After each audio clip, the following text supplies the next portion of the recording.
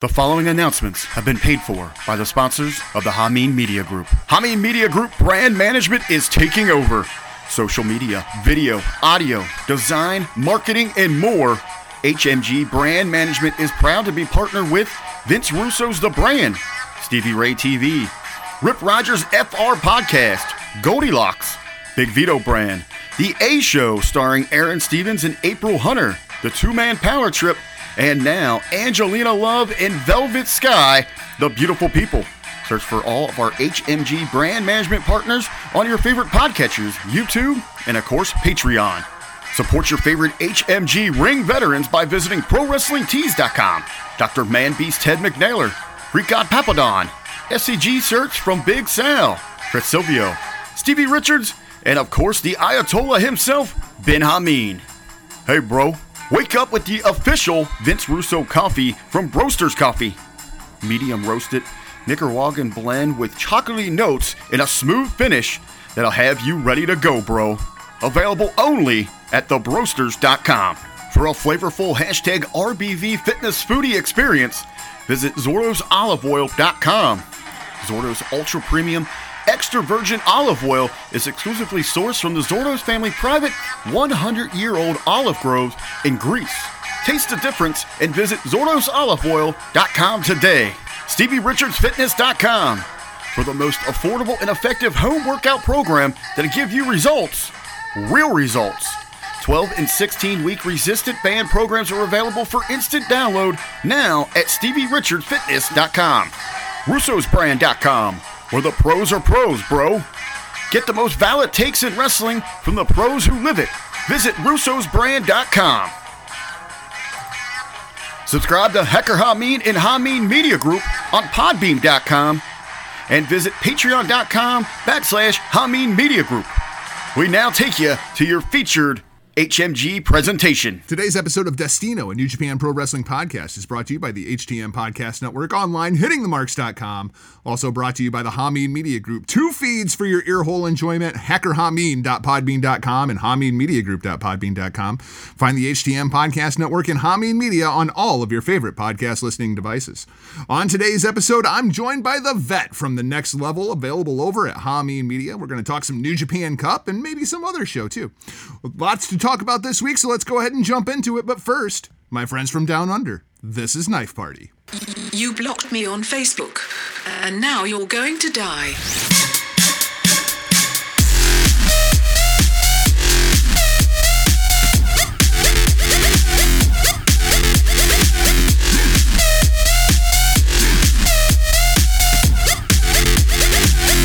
Now you're going to die.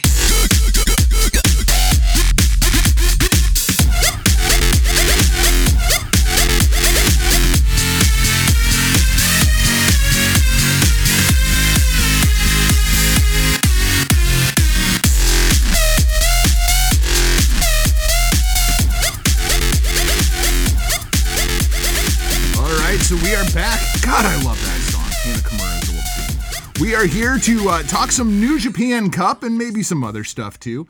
But this is the first time that me and the vet have been in the same place at the same time. So vet, welcome to the show, man. How are you? Man, I'm doing great now, especially that I get to be on this great esteemed podcast, Destino. I'm a big fan. And there's some serious lacking of New Japan talk on the Hameen Media Group, and I was starting to think that I was the only person that even knew it existed.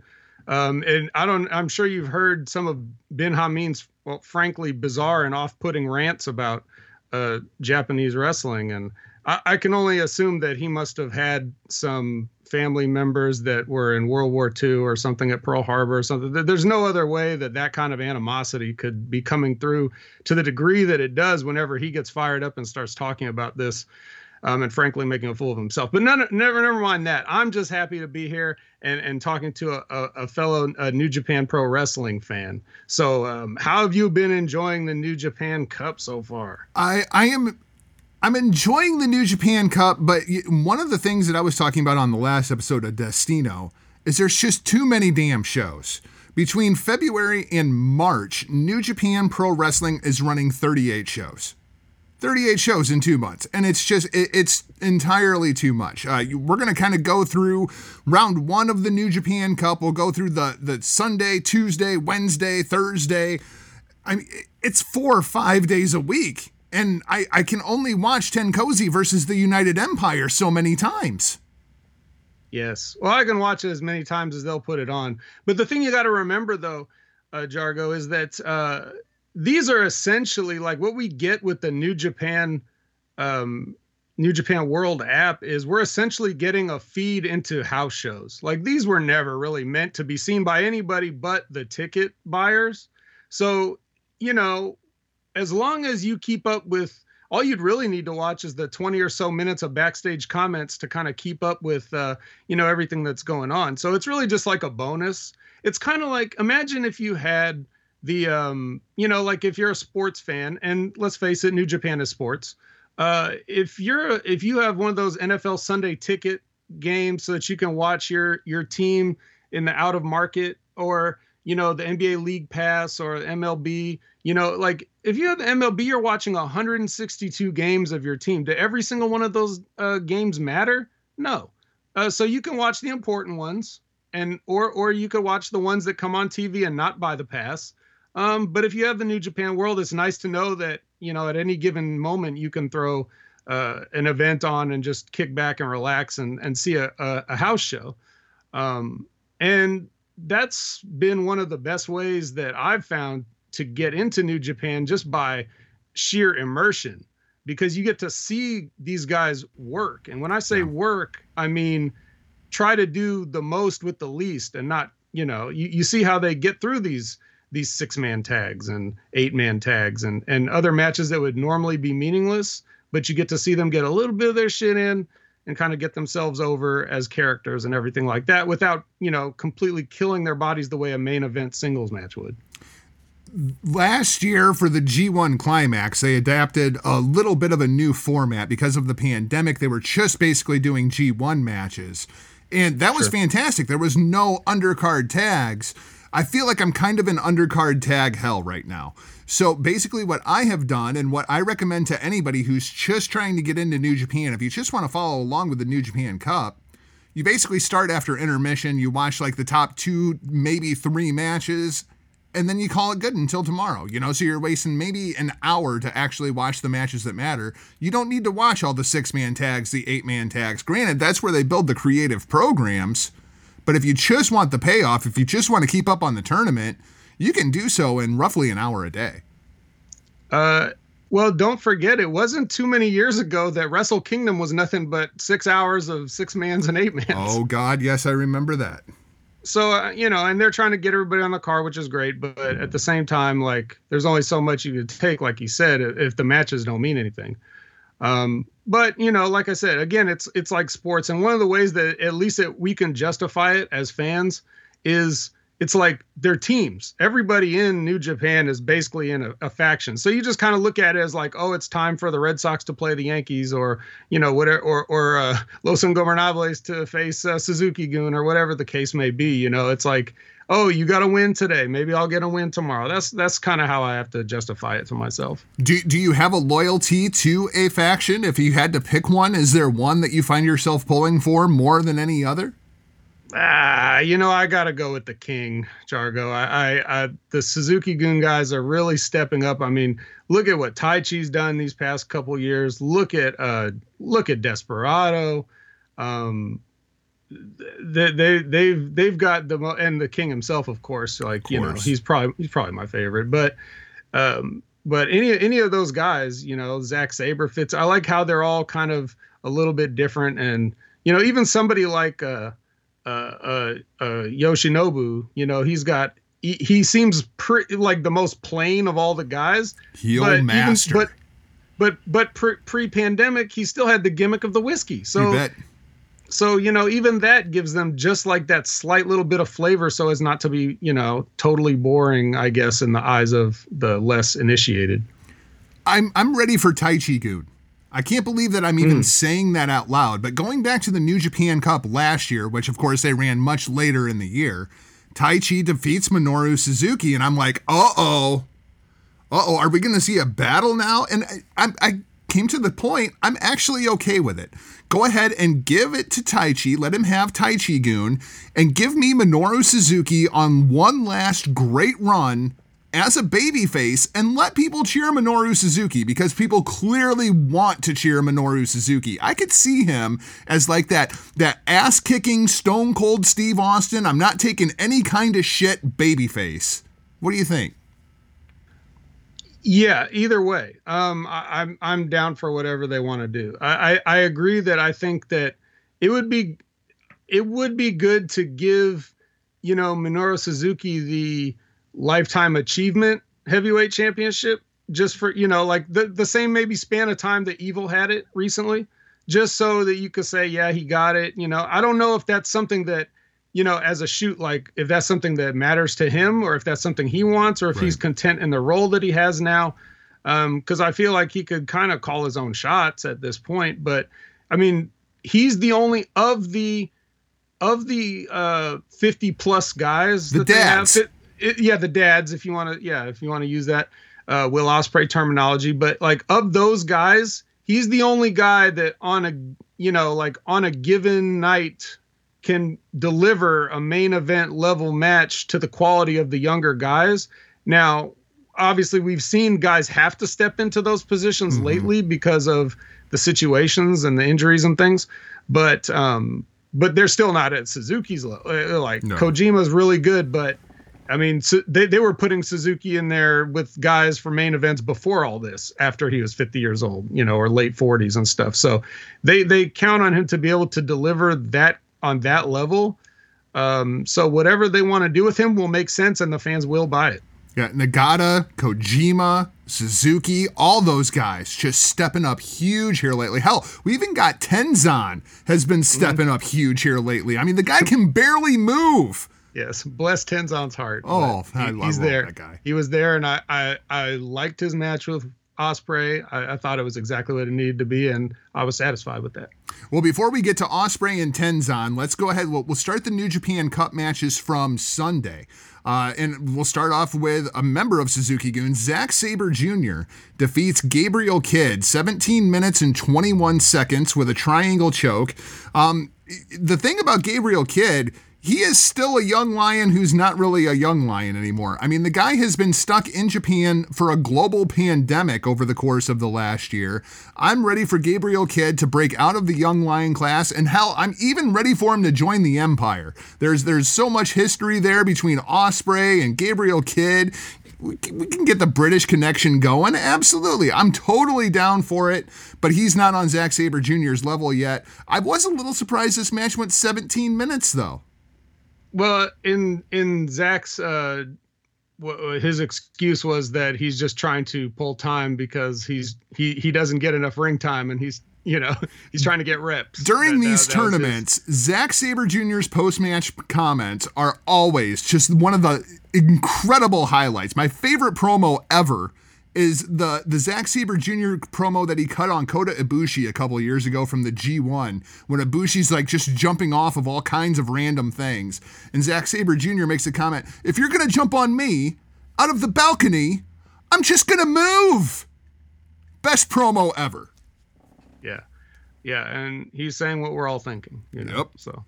Yeah, there was the great promo against Yano from the G1 last year, where he went off every sports cliche that he could ever think of for like 2 minutes, and then just completely lost his mind. It was fantastic. Love Zack Sabre Jr. promos.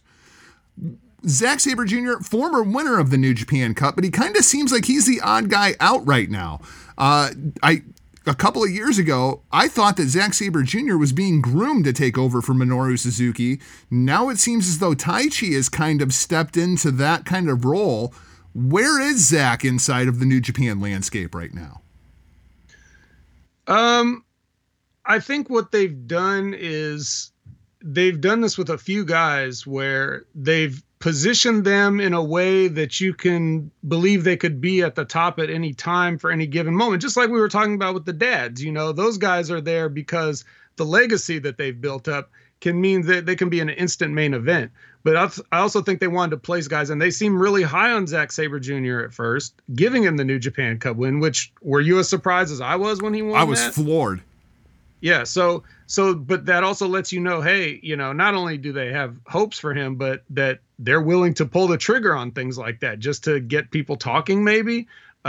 So now that we've established that he can beat anybody on any given night, whatever they want to do with him, if they want to move him down the card and keep him there to, for the right moment or whatever. I can't ever presume to know what's going on in Gato's head at any given time, but I'm rarely disappointed with where things end up. So he's built up enough equity with me to give him the benefit of the doubt in these situations, but I can't say for sure, like at this moment where Zach is. But if you look at the New Japan Cup brackets, like you've got guys, like at least 4 guys on each side that you go, oh yeah, he could easily win this. Yep, Zach's always one of those guys. Now, as the vet, I have to ask, because I want to say it was a couple of years ago, I was in a group chat with Ben Hameen, and all of a sudden I just get this message. Someone explain Zack Sabre Jr. to me. Now, as a vet, what do you make of Zack Sabre Jr.? Because to me, it's all about leverage. Everything in Zach's style, it's all about leverage and where his body is relative to yours, and I think he wrestles a very believable style. It is believable to a point. I like what he's doing because it seems unique in the landscape of wrestling today. I mean, it's like British wrestlers have always been known for that catch stuff. That's kind of their impact on the professional wrestling history as a whole. But he even takes it to more of an extreme, even though he'll end up having the other guys match a lot of the time, like he'll get into striking with guys, stand toe to toe with them and stuff like that. But, mostly he just wants to roll around on the mat and tie people up into impossible positions. Right. And, but one thing I don't like, even though people have talked about it and explained it, is I think he transitions out of holds too quickly. Like, they're working, but he just does it to just move on to a different, just to kind of almost like to show off, kind of maybe because, he thinks it may be boring to just sit there too long, but I don't know. But like a lot of the stuff seems unique and impressive to people. But to be honest, like I used to, a Zack Sabre Jr. match is the kind of thing I'd spend like 2 to 3 hours a week during training. Like I've had the kind of stuff he does. I've did that for practice and stuff. So it's not as flashy to me as it seems to some other people. Although I will say that there's some things that he's done that I'm like, not only have I not seen that, I don't think anybody's ever seen that. I don't think he saw it before he saw it in his mind that afternoon. So Tanahashi tap out. Yeah. I mean, orienteering with Napalm Death is like, what the hell is that even? Right. And he doesn't even use it sometimes. It's just, he hasn't used it for like a year or so. As far as the giving up on holds thing early, that's clearly something he learned from Suzuki. I mean, Suzuki is so obsessed with the gotch that he can have somebody clearly beat with a sleeper in the middle of the ring, and he'll release it to go for a gotch. Yep, he totally will. So obsessed. Yeah, I don't know. He's like Okada with the damn money clip. Yeah, Okada loves that money clip. God, hate that move. Hate it. Yeah. Well, give the man a break. He's killed himself carrying this business on his back for so long. True. So he just needs a nice little money clip every now and then. But yeah. So Zack Sabre Jr. is just like he's a human octopus, and he'll put you in a submission from any possible angle or any impossible angle. As the wife calls him, Snake Man. Snake Man. Yeah. Year 4. Let's talk about his country compadre, Will Ospreay, even though they don't really get along inside of the world of New Japan Pro Wrestling right now. Will Ospreay, the leader of the United Empire, defeats Hiroshi Tenzan. 13 minutes and 37 seconds, as if we haven't seen these two guys in the ring 60 times over the course of the last month or so. No surprises here. They clearly have big plans for Ospreay. I guess the question is, could Ospreay win the New Japan Cup this year, or do you feel like he's still a year away from it? No, he could win it. If Zach could have won it when he won it, Ospreay could definitely win it. Valid. So I he's one of those guys I was talking about. There's guys on both sides of the bracket that you're like, yeah, he could do it. He could do it. He could do it. And Ospreay's definitely one. They've made it clear with his Okada program that he can be a top guy. The problem is for him, there's not a lot of room at the top right now. So, I mean, so they typically would like to have like 4 guys around there, and you used to know who the 4 guys were, and then they kind of slide in a couple extra guys, so now it's kind of like a 5 or 6 guy a deal, and Ospreay would be like the 6th or 7th guy. But that's the thing. You get ready for these kind of positions so that when your number's called, you can step right in and hit a home run. That's what it is. Moving to Tuesday's round 1 matchups, we have a guy that was in that picture and a guy that may find himself in that picture one day. Yuji Nagata defeats Yota Tsuji in 13 minutes and 42 seconds. Again, no surprise here. Yuji Nagata versus Young Lion. What can we really say? Right. I mean, it's just Nagata kicking the shit out of people because that's pretty much what Nagata does right now. Yeah. Well, and it's Tsuji, so yeah. No young lions ever won a match. And I enjoy watching Tsuji getting the shit kicked out of him because he's Tanahashi's personal cheerleader, and I just don't like that shit. Sonata defeats Tomohiro Ishii in 25 minutes and 18 seconds. This is one of those matches that when I saw the bracket announcements, had this one circled because I wasn't really sure which way it was going to go. They put Sonata over on Ishii. Ishii, at least inside of storyline right now, dealing with a ton of injuries, so it gives him a little bit of an out. And for some reason, people love Sonata. I am just not one of those people. Now, why don't you love Sonata? I just feel like Sonata is incredibly overdone. To me, the issue with Sonata is a great number 2. He's a great number 3. I just do not see him as a number 1. The guy's entire character is literally, I have no personality. It's really, really hard to grab on to somebody like that. I've always seen Sonata in his peak level as Intercontinental level, and now that the Intercontinental Championship is gone, I don't even know what the ceiling is for Sonata anymore. That's interesting. To me, it's not that he doesn't have a personality. It's that his personality is that he couldn't be bothered to care. Like, he just seems like, I don't feel like putting any effort into this. So he's the Japanese Orange Cassidy? A little bit, yeah. A little bit. I mean, that's a good way to describe it. Or Orange Cassidy is the American him. I'm not sure. Sonata's been around longer, I think. But he kind of like, yeah, he kind of has that air like where somebody has to bring it out of him. And the issue I have with Sonata is that, like, for a top guy or even a mid guy, nothing he does looks like it hurts. And he misses it half the time. He's a finesse wrestler, right? So, like, when he has matches with Zack Sabre Jr., that's when I think you see the best, because he likes a lot of the technical stuff, right? He likes those cool, like, transitions and the pins, like the clutch pins and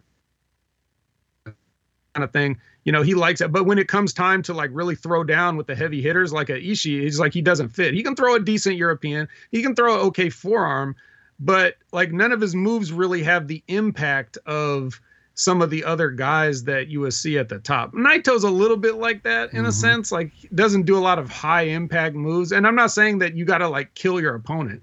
I'm just saying, like, a lot of it just seems like he doesn't work the style of a finesse style. He has a finesse style, and he tries to kind of go with, like, those, the back and forth strikers and stuff like that sometimes, when I feel like his character would be better served to stick to, like, a Zack Sabre Jr. thing. But the only move he does that has any real impact is, like, the TKO thing. And if that was his finish, then, it's like, that's cool. But his finish is a moonsault, and, this isn't 1989 anymore. So we kind of have to move on from that a little bit. The skull end is okay, but it always looks like it's barely on, right? Yeah. Like, so he's got it, like, on their forehead. Yeah. So what are you trying to say, that he's applying the pressure to the temples? I mean, I don't know. Whatever. Maybe it's just not being explained to me correctly, but I just feel like he's missing that grit, or whatever you want to say, like that hard edge, to be at that top top level. The But he could do it. He's talented enough to do it, and he looks amazing. Like he's totally sexy looking. Like chicks dig him, obviously, and the gimmick of not caring only makes chicks like you more, right? So, I mean that's there. His costumes are always on point. It's great. Pretty much everything about him is cool, except he just hasn't found. Even after all these years, hasn't quite found that niche of what kind of style of match he's going to put on. The other issue I have with Sanada is I feel like every match you feel like the wheels could come off, because I don't think there's anybody in New Japan Pro Wrestling that misses their spots more consistently than Sanada. Yeah, I mean, yeah. So there's if you think back to that match that he had with, I think it was the G1 finals with Ibushi, that match was one of the worst New Japan main events I've seen since I've been watching it, just because they did not have chemistry. They had a better match more recently, but that match, they were both off, and Ibushi's like basically a backyard wrestler. So he's not like the kind of guy that's going to be able to carry. He's the kind of guy that can have a good match with somebody that can carry. That's why he wrestles everybody else's match. There's not an Ibushi match. Ibushi has your match. Pretty much. And that's okay too, because again, looked like $1 million. Ladies love him, that kind of thing. And that's, are we going to sit here and go down the list of guys in wrestling that haven't been able to have their own match? I mean, but they can still be a star. Yeah. I mean, there was that one guy, Ric Flair. I mean, whatever happened to him, right? Yeah, I don't know, man. I think he had a daughter or something of some consequence. On the other hand, there's Tomohiro Ishii, who is one of the most exciting wrestlers on any given match in New Japan Pro Wrestling. They just don't push him as such. The Stone Pitbull, one of my favorites since I got into watching New Japan. What do you make of Tomohiro Ishii? Love him, totally love him. Also like exactly where he's at. You don't like you always have to think like, do we want Tomo to be a champion? Of course we would, but this isn't real, right? This is because if this is real, are you going to take your company and make him a guy that looks like that go do all the appearances and like the press and all that stuff? Like you can't be the face of a company, but what you can be is the guy that's going to fuck somebody up on any given night when it's not on the line. And I think it was so great how, like, I know you had different feelings about it, but I personally loved the match with Jay White, where Jay White just beats him. Like, after all that, it was the perfect heel move. It was absolutely perfect booking because they made you believe that Ishii was going to do it. And of course he doesn't. And the stakes, like, there were stakes on the match, contrary to your guys' belief. The stakes were that Jay White doesn't, lose to Ishii again. I mean, that was the stake. Well, that was my thing. It's so exciting. Like that's important. That's more important than a never title. But I guess my thing was, I feel like they just blew it for no apparent reason. You know what I mean? Like to me, that was the match that I wanted to see when Jay White has recaptured the IWGP Championship, and oh shit, here comes Ishii. Here comes the one guy that Switchblade's never been able to figure out and have it actually mean something. Whereas now it's just like, I got that monkey off my back. Don't need to worry about him anymore. Yeah. But then that's the thing. You have to think of all the moves ahead that they're looking in the booking of these things. They didn't want to have Ishii be in that position where you really thought he was going to have a title shot or something like that. This is exactly what it needed to be, an exciting singles match, but they pull the rug out from under you, and that's life. Let's go to Wednesday, round 1 action, kind of wrapping up here. David Finlay defeats Chase Owens. Chase Owens' boyhood dream, it's never going to come true, in 11 minutes and 20 seconds. Fuck both these guys. Moving on. Yeah, I mean, like, this is two of those guys that you're like, did we really need 30 guys in the tournament? Yeah. Yeah. Well, yeah, I guess we did, but nonetheless, here we are, and we've moved on, and I feel fine. Well, and then there was the greatest match in New Japan Pro Wrestling history. You even sent me a text about it. Yoshi Bon Jovi defeats Yujiro Takahashi in 15 minutes and 50 seconds. This match could have went 5 minutes and 50 seconds, and it would have been too long. 5 minutes too long. And I think that we all know that there's only one reason that you would want Yujiro Takahashi to ever be on your screen. And since that reason hasn't been around since the pandemic, there's no use for a pimp with no hose, Jargo. I'm sorry, there just isn't. But as for Yujiro himself, like, he used to always be in those 6 and 8 man tags where you can just have Peter on the outside doing what she does, and that's great. And then you don't really have to see a lot of him. But ever since he's had to a focus of singles matches and stuff, you really get exposed. Like, I didn't realize how bad he was, but watching him now, it's like Yujiro Takahashi wrestles like an AEW women's match on Dark where both the girls are on Quaaludes. Now I kind of want to see Maki Ito versus Yujiro Takahashi. No, you don't. But okay. because Maki Ito is a cute girl, it's more acceptable if you're rotten, at least she has a gimmick. It's so funny. A couple days ago, Rick got a hold of me and he's like, "Can you explain Maki Ito to me?" I was just like, "How much time do you got, man?" Because what's to explain? She was a fired idol. She says it all right there in her little nickname. Yeah. I mean, come on. Yeah, she is that. Jay White defeats Toa Henare. I guess the biggest surprise here was the match goes 24 minutes and 46 seconds. They gave Henare a lot here. Henare did not want to quit, but he's up against Switchblade Jay White, the best heel in the business, and hands down. I don't even think it's freaking close. Jay White is just killing it. What'd you think of them giving Henare almost 25 minutes against Switchblade, though? I think that's part of Jay White's genius. I mean, do you really think that they're saying, "Now look, Jay White, you have to go out there for 24 minutes and carry this guy"?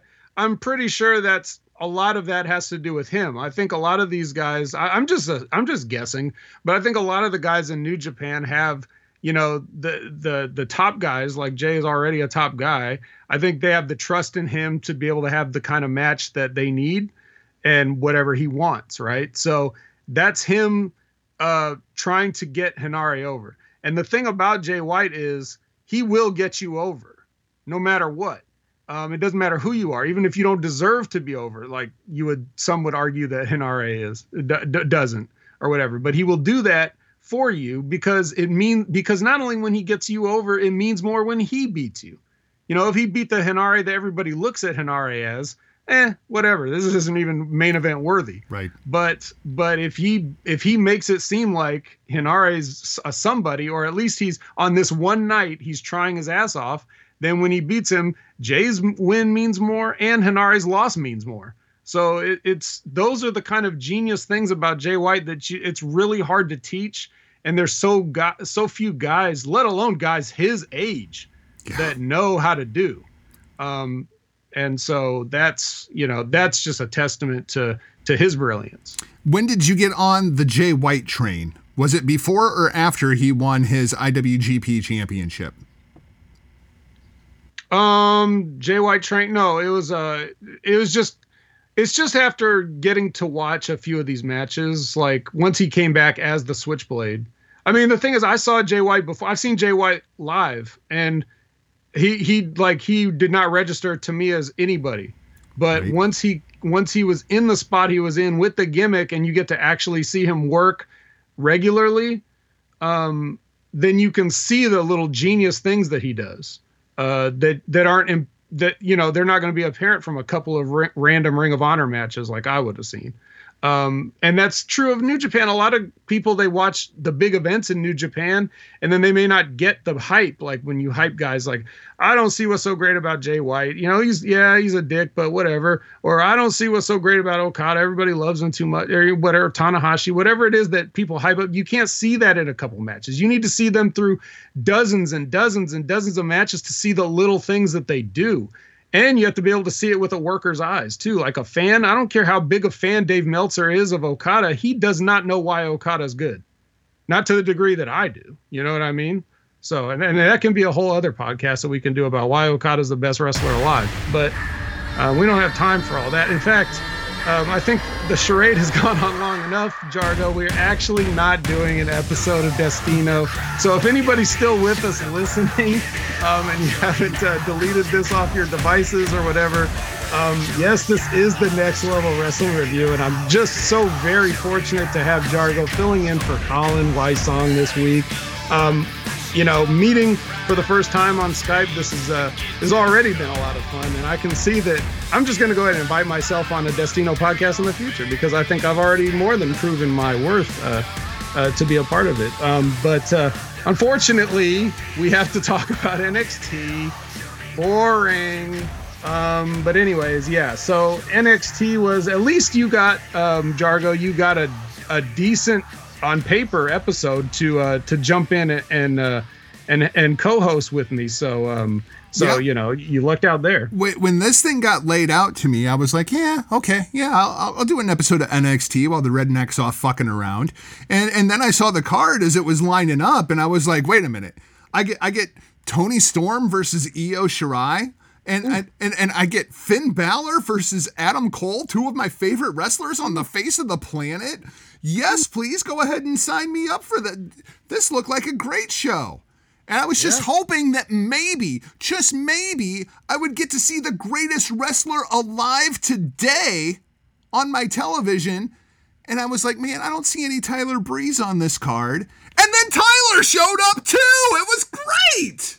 Whoa. Well, let's not jump ahead too far. Let's start back at the beginning here. So we're going to open up this episode, right? And it's going to have now I actually have my own notes. I don't read Matthew Wilkinson's write-up, Colin. Okay, I got my own notes that I took here. So we're gonna have the title match participants, the aforementioned Adam Cole and Finn Balor arriving at the building here. It's typical stuff. Earlier today they arrived. Okay, and William Regal's got a couple of announcements for us all. Okay, so I'm gonna let you tackle these announcements one at a time. Announcement number 1, the next takeover, titled Stand and Deliver, is going to be a 2-night event. First night on USA, second night on Peacock. Well, I know you're excited about this one, Mike. Take it away. I was pissed, man. What? This is too much goddamn content. That's exactly what the problem is, right? So you're going to have Monday Night Raw. You're going to have Tuesday that you can go, I guess if you want to watch Impact, you can do that. And then you can listen to the Impact Attack right here at Hameen Media Group. But then it's going to be Wednesday TakeOver, Thursday TakeOver, Friday the Hall of Fame, Saturday WrestleMania, Sunday WrestleMania. And it's too much goddamn content. And then you start all over with the Raw after Mania, and then you're back to fucking Impact again, right? Like, it's absolutely insane. And I know we're sitting here talking about all these New Japan shows. They're running like 4 or 5 shows a week. I don't need all this goddamn content, and it just waters it down. And furthermore, you and I both know exactly what this is. They're trying to get people over to fucking Peacock before WrestleMania so there's not a complete clusterfuck and they can get all the goddamn bugs worked out. They're using NXT as a bunch of goddamn guinea pigs, and I don't like it. I don't like it at all. What did you think of the announcement?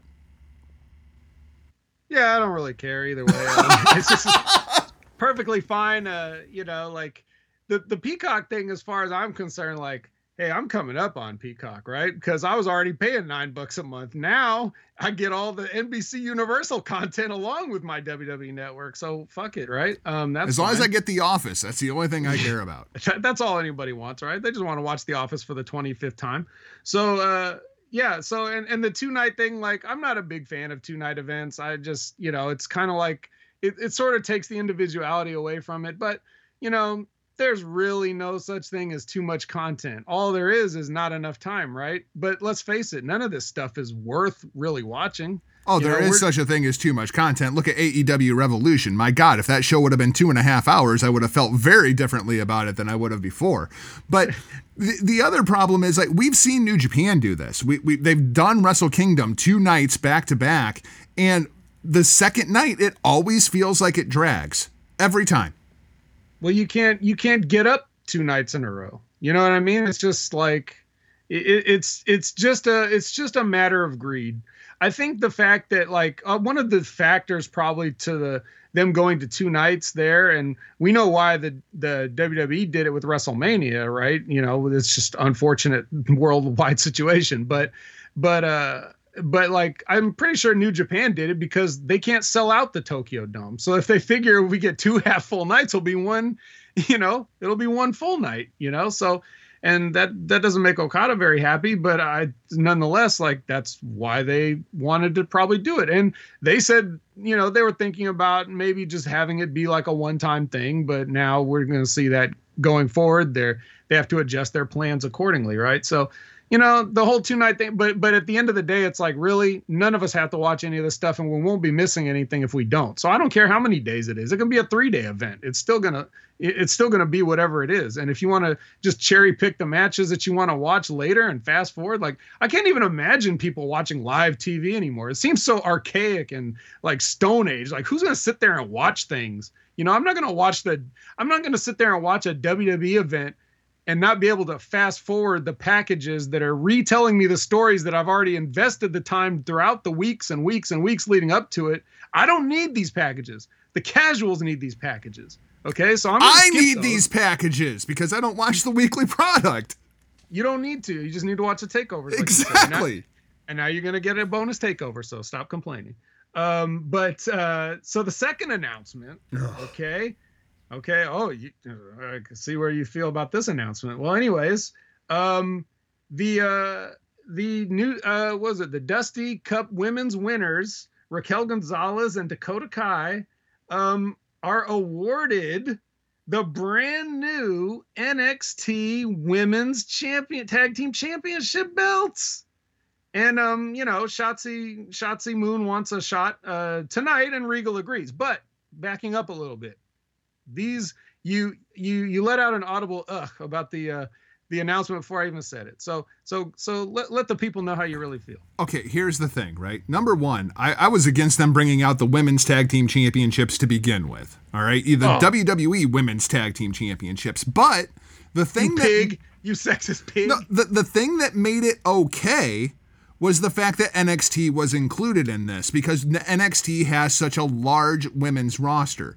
So now we're splitting off that roster from the WWE women's tag team division, which basically no longer exists. So you basically cut off the legs of that program and you're adding 2 more belts. So by my count, the WWE is up to 19 championships currently. So I bring this up on Destino all the time. # no more belts. We need to bring that over to the WWE as well.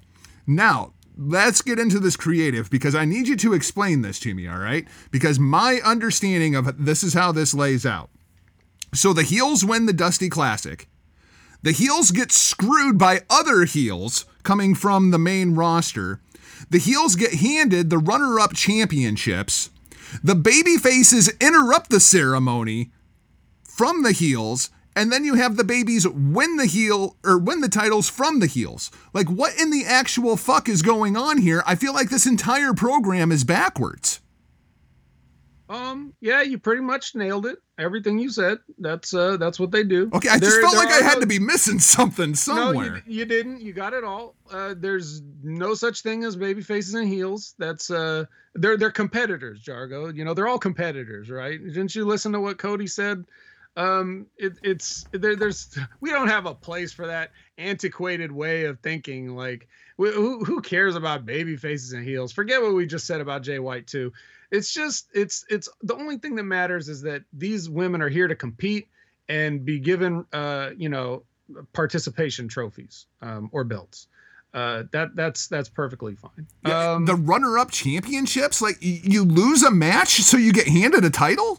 Like I realize that you got screwed by Adam Pearce, but like it doesn't make any sense to me. Like I was wondering if sometime did they like magically turn Dakota and Raquel babyface to face off with Shayna and Nia? Like I was so confused by the entire program. No, they didn't. But it's and I could forgive them if they even tried to play this up. But I'm going to pretend like this is what they might have. You could have justified it if you had said, it's if you had really played up maybe on commentary and just the overall presentation that you're defending home turf. So even though you're the heels, these is the big bad main roster girls coming down and we are NXT and all that bullshit, right? You know, it's like we'll be the baby faces for one night in the face of the invading force, right? But they didn't really play up any of that. It's just kind of like it's short-sighted, it's lazy. Who knows what they're thinking? I wouldn't call it at least a runner-up title. It seems more like just the thing of like, you know, oh well, like we don't want to deal with them anymore, so we're gonna introduce a new belt. It's basically kind of how it is. And if they have all those women they had out there, which shows that they have a big women's division, but a lot of those women weren't tag teams and they just had to become tag teams to fill out a Dusty Cup bracket. So, you know, it's the whole thing is a kind of a rib. Really not much to say about it. There's no sense to be made of it. This is the WWE we're talking about. Yeah, it's just that the whole way that the psychology of the program worked just didn't make any kind of logical sense to me. Well, and it won't, and it may continue not to. So we go from this right into Io Shirai and Toni Storm for our first actual match of the night. So Toni comes out looking like a special guest referee or perhaps a Tim Burton character. That's what I thought. I was like, oh my God, it's Edward Scissorhands Toni Storm. Yeah, so hashtag Timmy Cake, shout out to BG. So what'd you think of this match? I thought the match was pretty good. 11 minutes, 57 seconds. I was surprised that Io won this match by submission. I figured if they were going to put Io over, that she would just pin Toni, and that way Toni would get to save a little bit of face, maybe give her some kind of an out. So now I'm wondering who is going to be the one to finally beat Io Shirai as I look at the NXT women's roster. The only thing about this match that sincerely pissed me off was Vic Joseph, because he kept hammering this point that Io Shirai had never beaten Toni Storm in a singles match. That's not true. Their first matchup going back to Barcelona, Spain was for the SWA Championship over in Stardom, and Io Shirai won that match. If you want to get into like the actual statistics, they were 1-2-2 going into this match. Io had 1 win, Toni had 2 wins, and they had drawn twice. If you're going to play off the history, because we've seen all kinds of video packages from Io when she was over at Stardom. I've heard them talk about Toni's Stardom days on NXT UK, and I assume that they have on the regular NXT proper. You can't just beg and choose what you're going to pull from history. If you're going to include any of it, you have to include all of it, and it just makes your commentators sound stupid when you're making comments over and over about how Io Shirai has never beaten Toni Storm when we all know that she has. Vic Joseph sounds stupid? You don't say. Nonetheless, despite all that, interesting stuff you just said, no, Jargo. The first time that they ever had a match was the first time they had a match in NXT in the Mae Young Classic. Anything before that does not count. And I could get with that if they avoided the Stardom history to begin with. But it's when you incorporate one, you have to incorporate the other. You can't just beg and choose. Yeah, or they do what they always say, which is say she's never defeated her in NXT or in WWE. Like they always have that qualifier there so that the people like you can just calm down about it, and then everybody else will just be like, okay, well, that's good enough for me. That's all I need to know. I would also like to point out I have called Michael Cole Mitchell Cole for years, thanks to Chris Jericho, and I am now going to refer to him as Dick Joseph because he doesn't know Dick.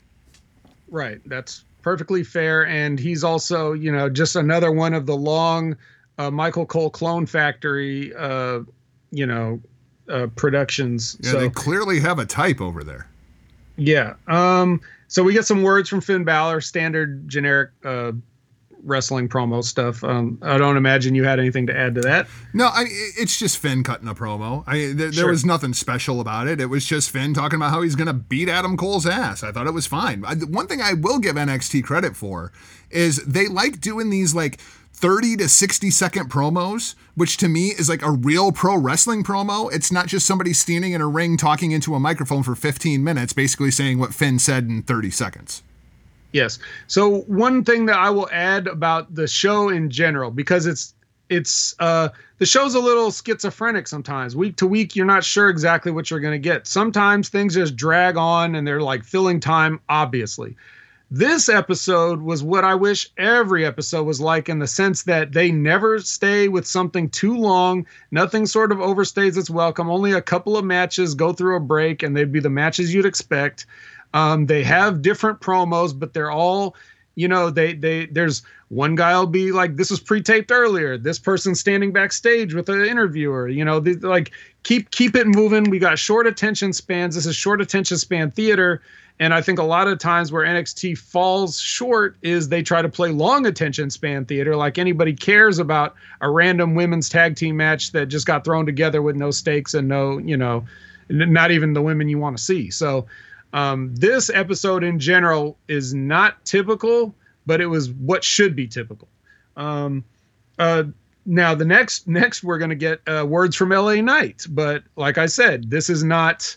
I already know the names of shits, but so this is different because unlike the pre-tape Balor thing, this is him with Mackenzie Mitchell, I believe. And huge surprise, he's interrupted, because if it's if it's not pre-taped, somebody's going to come and interrupt you. So he's interrupted by Bronson Reed, who's still working under the cease and desist from Toho. That's why he doesn't have his little Godzilla on the collar of the jacket.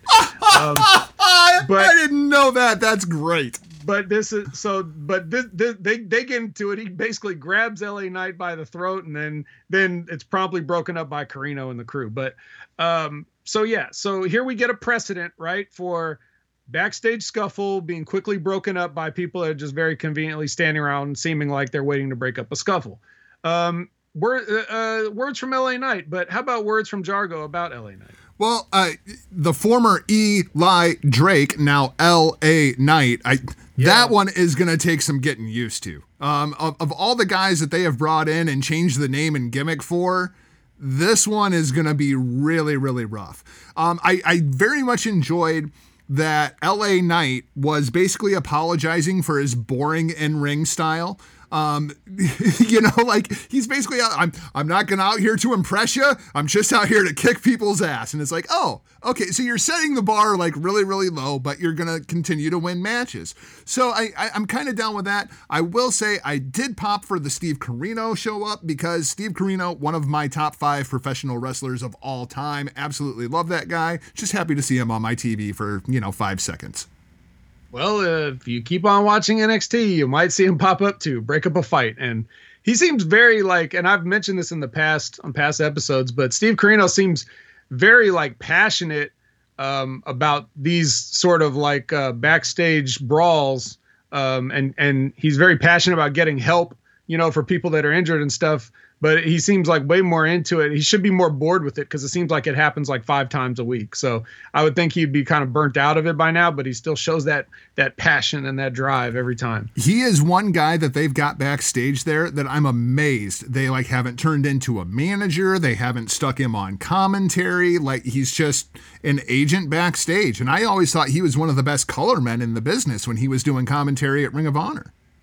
Oh, when you said color man, I thought you meant blade jobs. Oh, well, you were talking too. about commentary. Yeah. Okay. So moving on, we've got Atlas, Jake Atlas versus Pete Dunne. Now, this is the kind of match also not typical. I would have figured, on another week, this match could have gone through 2 commercial breaks, but instead, it's exactly what it needs to be. In and out in a couple of minutes. Pete Dunne says he's the best technical wrestler in the entire world and dares someone to prove him wrong. Is he wrong?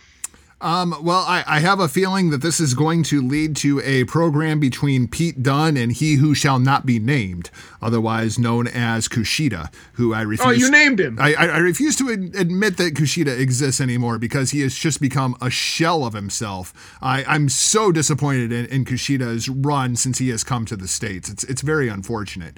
I enjoyed the match. It goes 4 minutes and 23 seconds, ends up with Atlas tapping out. I guess my question to you is, did they give Jake Atlas too much inside of this match? It was still basically a squash match for Pete Dunne, but I don't think I've ever seen Jake Atlas on NXT TV before. Is he actually a thing now? Not really. They see what they do is like all these guys that they sign from the indies, they basically come in to be like character jobbers that you can maybe get behind for a match with a lower card guy. And then, you know, they typically are able to put up a little more of a fight against those guys on the lower end of the card. But then for Pete Dunne, it's like a quick win that nobody really expects to, to go too long. Now, does that mean that on any given night they're not going to make it go too long? No, but luckily here, you know, they kept it short like it should be. But the Jake Atlas, there's like a bunch of guys on the roster that you'll see that are always in danger of seeming like they want to do something with them, but ultimately they're bodies to fill roles just like this. So to answer your question, no, he's not really a thing, but just enough of a thing to not be they don't have a lot of the local talents. Like those guys last even less than 4 minutes when they do show up. I guess my thing with Pete Dunne, they've got enough guys backstage. They could do this for 6 weeks, 8 weeks, where you just have Pete Dunne going out and just destroying people in this savage way, tapping them out, and then have him be like, hey, I'm the best technical wrestler in the world. And then we actually move into a real program. I feel like we have to kind of rebuild Pete Dunne, and I'm afraid that it's just going to be like a 1 week deal. Well, it kind of like, I don't know how much, because you said you hadn't been watching, but he just came off a program against Finn Balor, so he had the main event thing, and now it is kind of like in the, but that's kind of backwards, you know what I mean? It's like, oh, let's put this guy in the main event. To be honest, I just don't see anything for Pete Dunne here in America. He's much better served to stay in the UK. So I don't know if this was something he wanted to do, like he's moving here personally, like just loves that Florida life, whatever the case may be. And they're just accommodating him with, whatever they can. But if this was not his choice and they called him down here, I'd be very suspicious of it, because I don't know what plans they could really have. And if he was to ever go to like Raw or SmackDown, it's over for him. Once Vince McMahon looks at him, he's going to be like, no. And then he'll be, relegated to, whatever bottom spot that he's going to be in. But speaking of UK guys, we've got Imperium. They're still trying to recruit Timothy Thatcher, and they even invite him to bring his buddy Ciampa along. They'll make it work, is what the phraseology they used. So I'm not. Apparently, there's a history between Timothy Thatcher and Imperium. I don't know the history. Maybe you can enlighten me on some of this. Going back to before they were all signed, Walter had his groom Ringkampf. And Timothy Thatcher was a part of that outfit. So that is the history that they keep alluding to.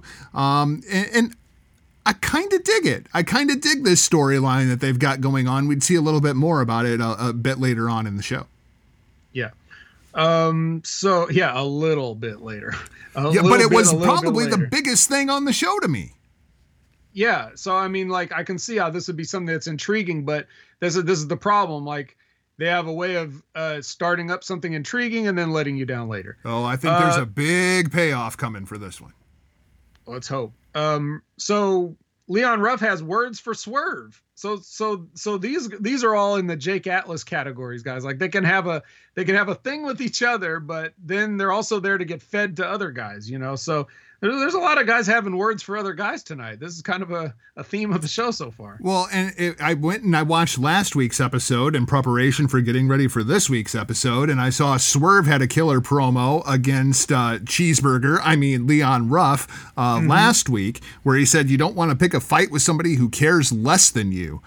So I'm hoping that this is the beginning of a real build for Swerve, because I've always been very, very high on Shane Strickland. Yeah, but he's not been able to find his footing here. Although when I say that may have nothing at all to do with him himself. Yeah, right? Exactly. So next, women's tag team championship match. Champs enter first, which is always annoying. Then again, they don't have a tank. I'll let you go first on this one, and then I'll fill in my detailed, granular analysis of some of the aspects of it. I'm just, why? Like, I feel like this was the reset button. Like, They decided that they were going to put Kai and Gonzalez over during the Dusty Classic, and then they were like, "Oh, we should do women's tag team championships." Oh, but we want Ember and Shotzi. How do we get to that? And I feel like this was just like the worst way that they could possibly think of to get to their actual destination. 12 minutes and 15 seconds. The first NXT Women's Tag Team Champions, Dakota Kai and Raquel Gonzalez, held the belts for about an hour. Hey, that's longer than some people have held championships. So I think what they really want is they wanted, you can give, the whole thing to me, it seems like it's built around the push of Raquel Gonzalez. So to answer your earlier question about who's next for Io Shirai, and we already get the answer, but even before we got the answer, it's like, that's the answer. The way they've been trying to, she's sort of a heel, but they don't make her do overtly heelish things because they see something marketable in her for whatever, reason. Not that I don't understand the reason, but I mean, usually again, they're short-sighted and they will make people do things and then all of a sudden just switch them babyface. And it's like, but what about all that stuff you did kind of thing? Like, it doesn't make sense. So, but they've been sort of protecting Raquel Gonzalez in the sense that, yes, she's a heel by association. And yes, she's got a mean streak, but she's not, blatantly cheating or doing, horrible things to people or whatever like that. She's just a tough competitor. So I think they really wanted to push her, and they're going to have her split off from Dakota in the future so they can give them the Dusty Cup and you can hand them some belts, but then you can really make Shotzi and Ember like, okay, well, these will be the champions going forward and they can do their own thing. I think that's the thinking there. Not saying it's right, not saying it's wrong. It's just what they want to do. Where are you at with Raquel Gonzalez? Do you feel like she is ready for that main event push?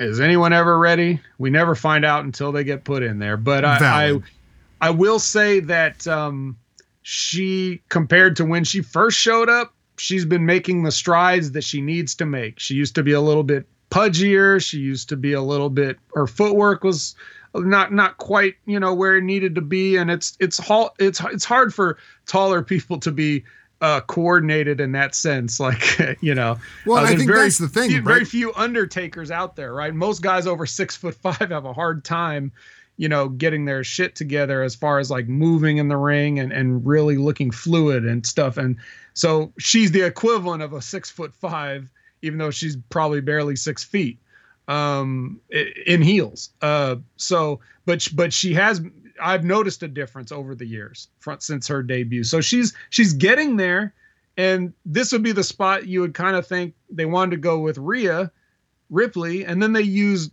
Rhea Ripley to get Raquel Gonzalez over. So now it's like, okay, well, better make the most of it. You're the new Rhea Ripley now. Yeah. And I feel like that's the real issue. When I look at the NXT women's roster, there's at least a half a dozen women on that roster that I would take if I was drafting today over Raquel Gonzalez, but she would be Vince McMahon's number one pick of all the women in NXT right now. I just looking at her, assuming that at some point she has some sort of breast augmentation, because Vince is going to require that.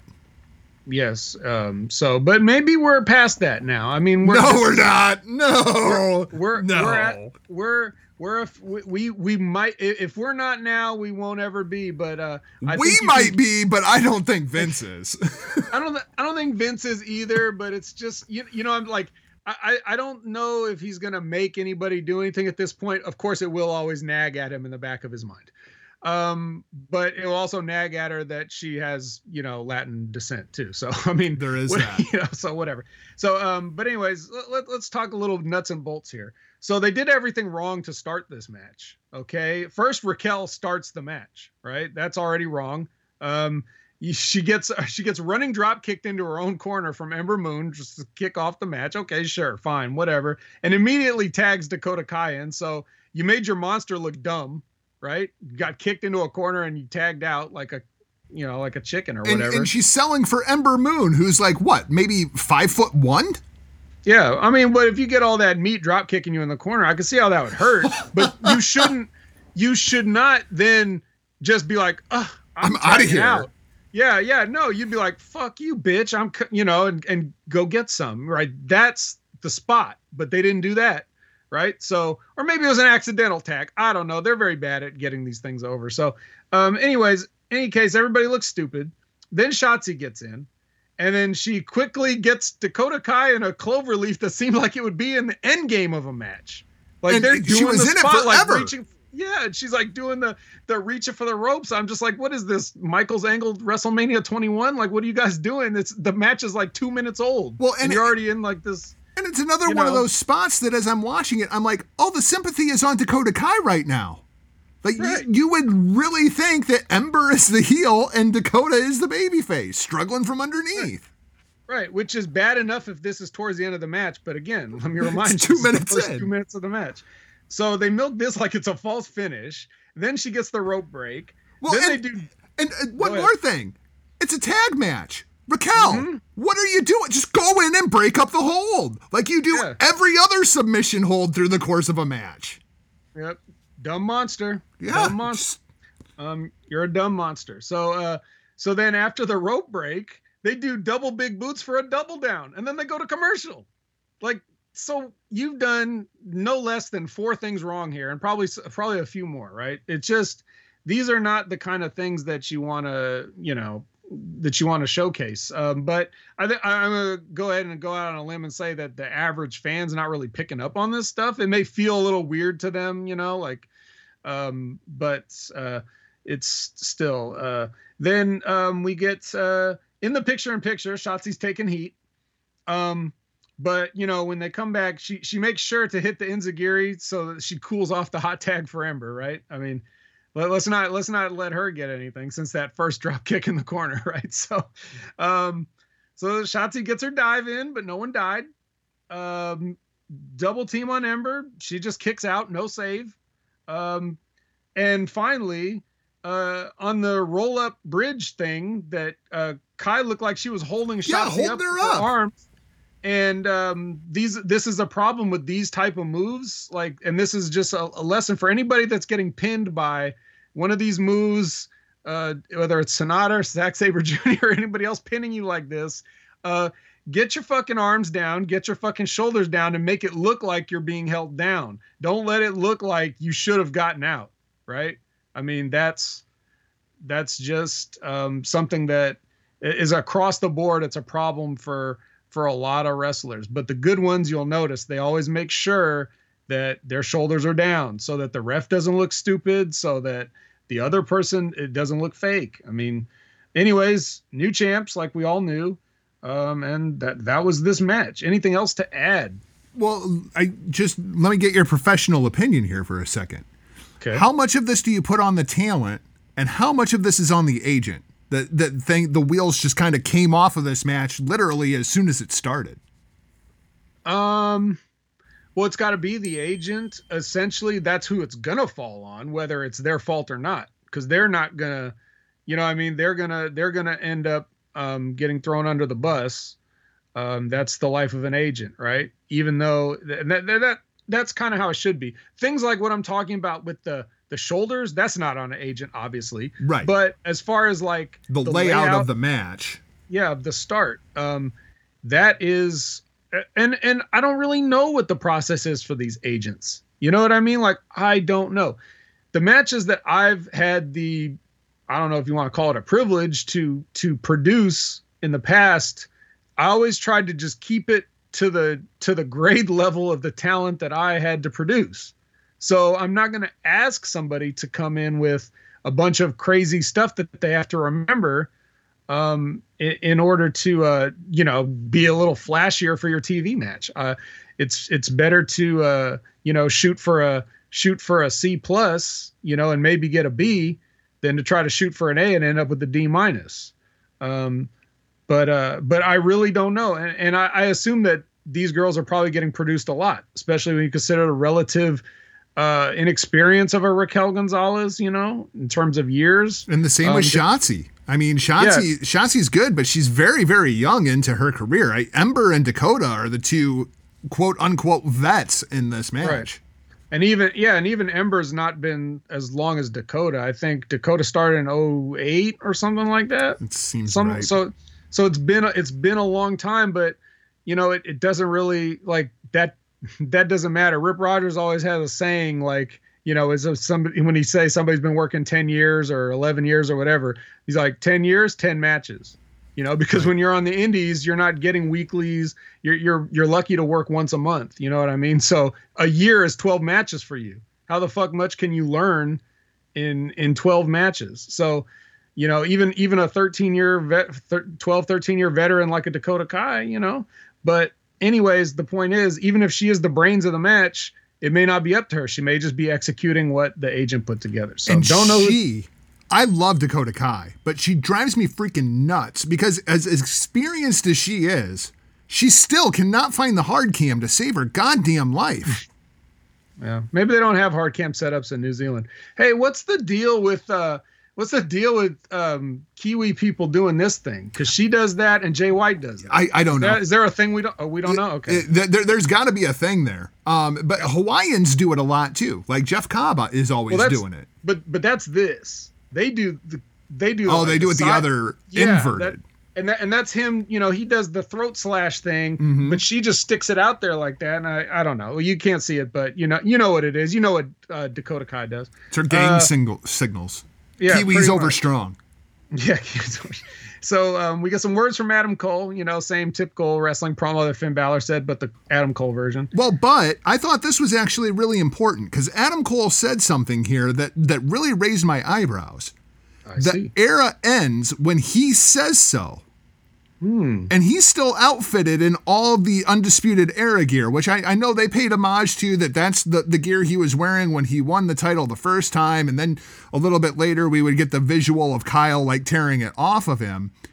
Is there a new Undisputed Era coming in? Is there anybody that Adam Cole could be like, okay, I'm replacing Bobby with this guy, I'm replacing Roddy with this guy, and I'm replacing Kyle with this guy? Could we see a new Undisputed Era? Yeah, maybe. I mean, he could adopt the McAfee goons, with Pete Dunne and the other two guys. You just adopt them.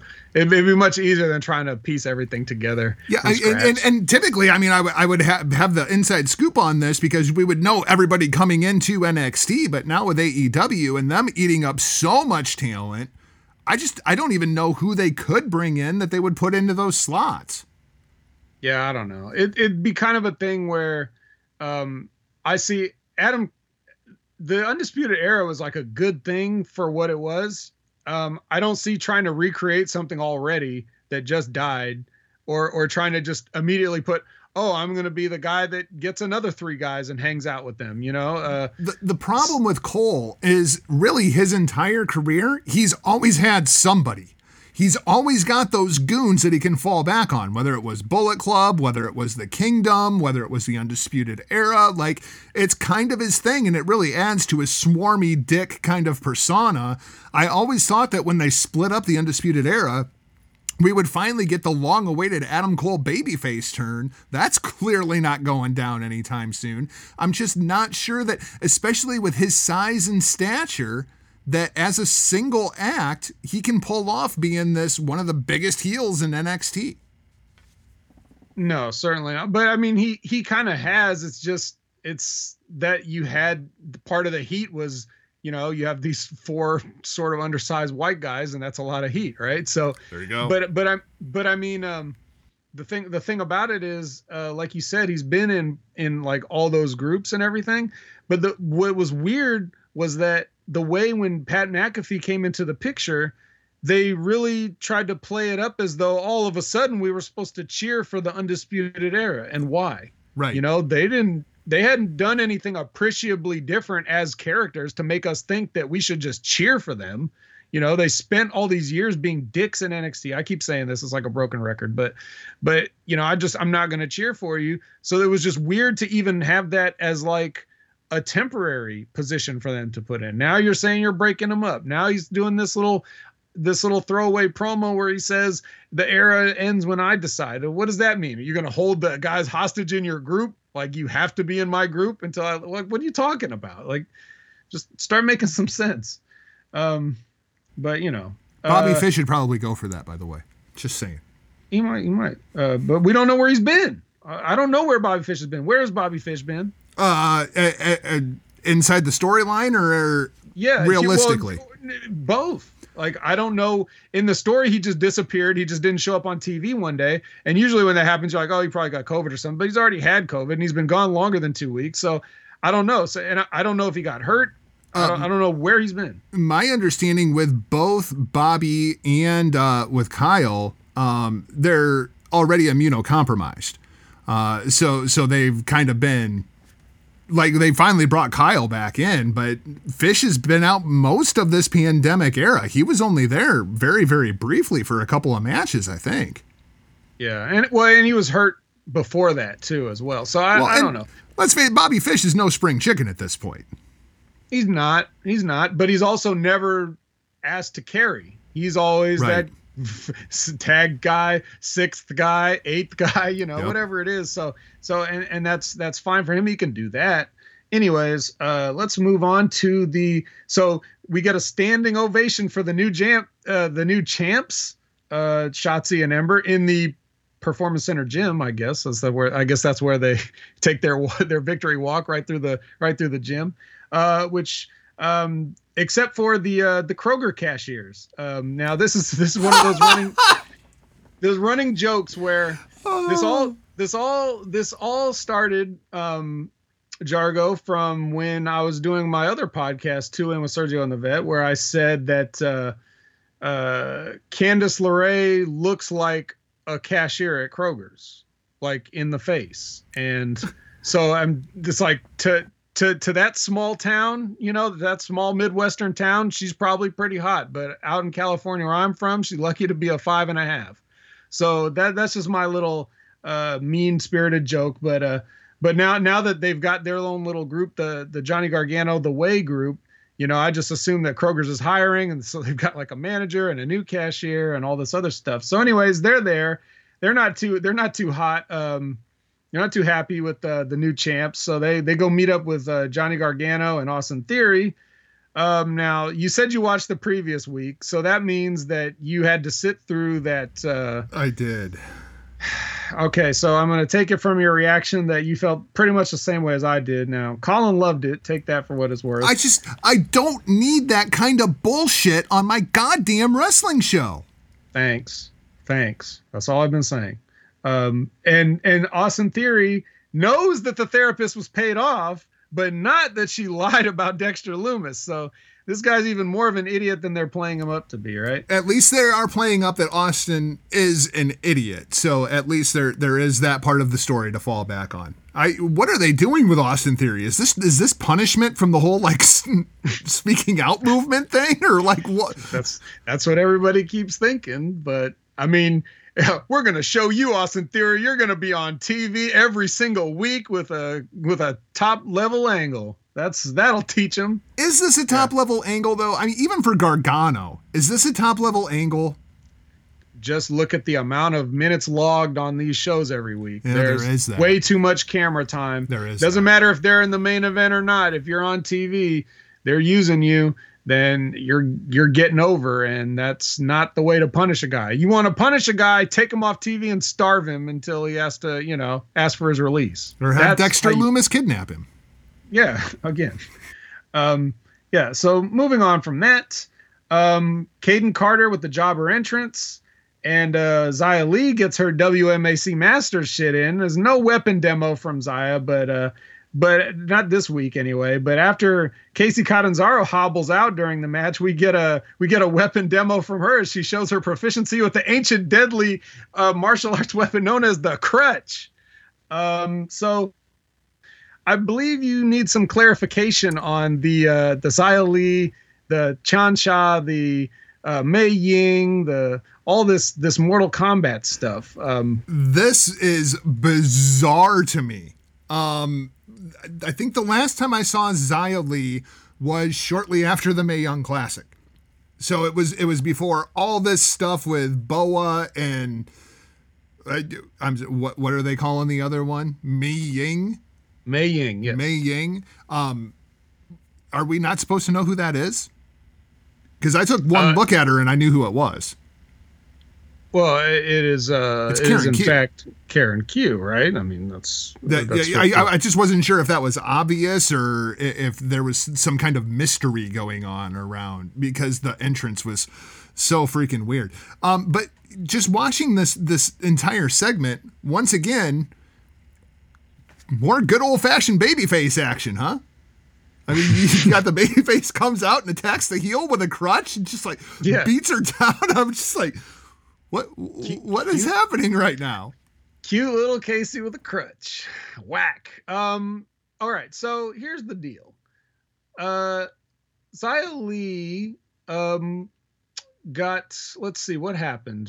I'm trying to think how this whole thing started. She and Boa kind of sort of got kidnapped and taken to a warehouse and put through some rigorous martial arts training by this mysterious figure or whatever. There was a little old man too. I don't know whatever happened to him. I don't know if his developmental deal expired or whatever the case may be, but he hasn't been seen for a while. Now we've got the new ancient master. Who is actually a descendant of somebody from 1000. They did a whole like Kung Fu Panda style animation story like a few weeks ago explaining like the history of this person. And that made some dumber people think that they were saying that she's like the person from 1,000 years ago. But no, it's that they actually said that she's the descendant of this person from 1,000 years ago. And yes, so there's still a lot of mystery around it. But what we do know is that because Xia was kidnapped and brainwashed, or purged, as the term might be. She's now like her friends are concerned about her. Her friends Casey and Kaden, which I call the K sounds. They are now concerned about their friend. They weren't concerned while they were airing the vignettes of her like hitting Boa with bamboo sticks and kicking him and stuff like that for training, but they're concerned now. That they're out of the Dusty Cup and everything like that. So they got nothing else to do. So now they're concerned for their friend. And now it's sort of like a battle for the soul of their friend. And if I believe it was last week, so you might have heard it when Casey said, or when Casey was like trying to punch her and she said like, Vic Joseph, the great Vic Joseph said, what'd he say? He said, Casey cut his arm trying to beat the friendship into Xia Li. Oh my God. That's got to be up there with by God is my witness, he's broken in half, like for the all-time great calls. So I guess two observations coming out of this. Number one, I've always really, really liked Lacey Lane, and I wish they would do more with her, now known as Kaden Carter. And number two, nothing will get a Chinese character over more with 1 billion people in China than having them play a stereotypical heel. Yeah. I kind of wonder, like, where does this come from? Because is it something that gets pitched by them, like something they can do, almost like as a rib? Like, well, this is how you see us, so this is what we're going to do. We've noted in the past that on one of the, I think she's still wearing it. I didn't really get a good look at it this week, but in one of Xia's kick pads says spicy on it in English, which is one of her like little catchphrase for Instagram, that she uses, that she's been using before. She calls herself Spicy Xia. It's a little cute little nickname, whatever. But she's still using it, which I would think that an ancient, evil leader like Mei Ying would kind of frown upon, using some English terms like that. But so there's that, and I was saying, they could have. And Tiansha itself is like translated from, I think, Mandarin as "God damn." So it makes me wonder if like this, like some of these things are being pitched by them like as a rib on NXT kind of thing, because they don't think anybody will look. I don't know what the deal is, but yeah, I don't know if they're in a position to sort of like push back if this is just another stereotype gimmick that's foisted on them. I mean, we can't be sure of these things. These are the kind of things that I wish I knew. We get words from Jordan Devlin. More words. He wants to settle up with Escobar over who's the rightful cruiserweight champ. So, of course, he was the cruiserweight champ, went back home, got locked down, been over there. For some weird reason, they stripped him of the title, like in storyline. So maybe they were always planning on doing something like this, but he's still got his own cruiserweight championship over there, and he's kind of been doing that whole thing. So I was always wondering if they were going to go ahead and do one of these sort of like Shawn Michaels, Razor Ramon, the true Intercontinental Champion, true cruiserweight champion type thing. And it looks like they just might be doing it here, and that's what they're angling towards. I thought the issue with Devlin was there were some speaking out allegations that came out against him, and that was when they stripped him of the championship. And then evidently they got things cleared up, and they were just like, okay, you can have your title back. And now they're kind of left with this dichotomy of, okay, we got 2 belts. Oh, we're doing a 2-night takeover, and we need to fill out some time on the card, so let's just put 2 heels against each other. Yeah, I can't be positive of the speaking out thing. I mean, I believe he was one of the people that was mentioned, if I remember correctly, but he's never been off of TV any more than, NXT UK has been off of TV, period. Right. Like, he didn't miss any time due to that. So I don't know what the whole deal was. Well, they didn't film UK for what, like 6 months? Yeah, something like that. And they did the gimmick of him being stripped, like as an angle on the program. So if that was a shoot punishment for something that was allegations or whatever, they normally wouldn't air that. They would just say it like, oh yeah, he's been stripped or whatever. And then, so nothing ever ended up coming of it, I guess, but we'll see what they do now. We get a package for Zoe Stark, who apparently grew up on the wrong side of the tracks. Jargo, your thoughts on Zoe Stark? I have no thoughts. Last night was my introduction to Zoe Stark. Never seen her before, and we'll see where she goes. What are your thoughts on Zoe Stark? Is this somebody I need to pay attention to? I don't know. She's pretty new. I don't remember what her working name was before. I just don't. It's just not. It escapes me right now. But she's got signed like a while ago, and then all of a sudden she got randomly thrown in a match with Io Shirai. Oh, well, there you go. Just on TV, like, okay, here you go. So they might see something in her, but whatever they saw in her, they saw it in Performance Center classes and not on television, because we haven't seen it either. So we're just waiting to see. And speaking of Escobar, he takes exception to those comments from Jordan Devlin, and he gives Regal an earful, which leads right into Legado del Fantasma versus the Grizzled Young Veterans. James Drake gets to talk again. This is only the second time he's ever spoken on camera, maybe the third if you count back in the original NXT UK launch, they let him talk. But after that, he's never said a damn word. And then it looks like Breezango wants to finish their moon landing entrance from the other week, but surprise, it's MSK.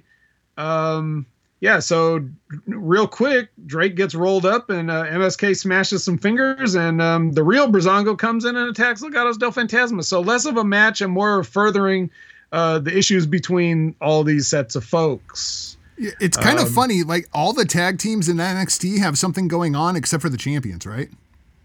Pretty much. And that's kind of weird.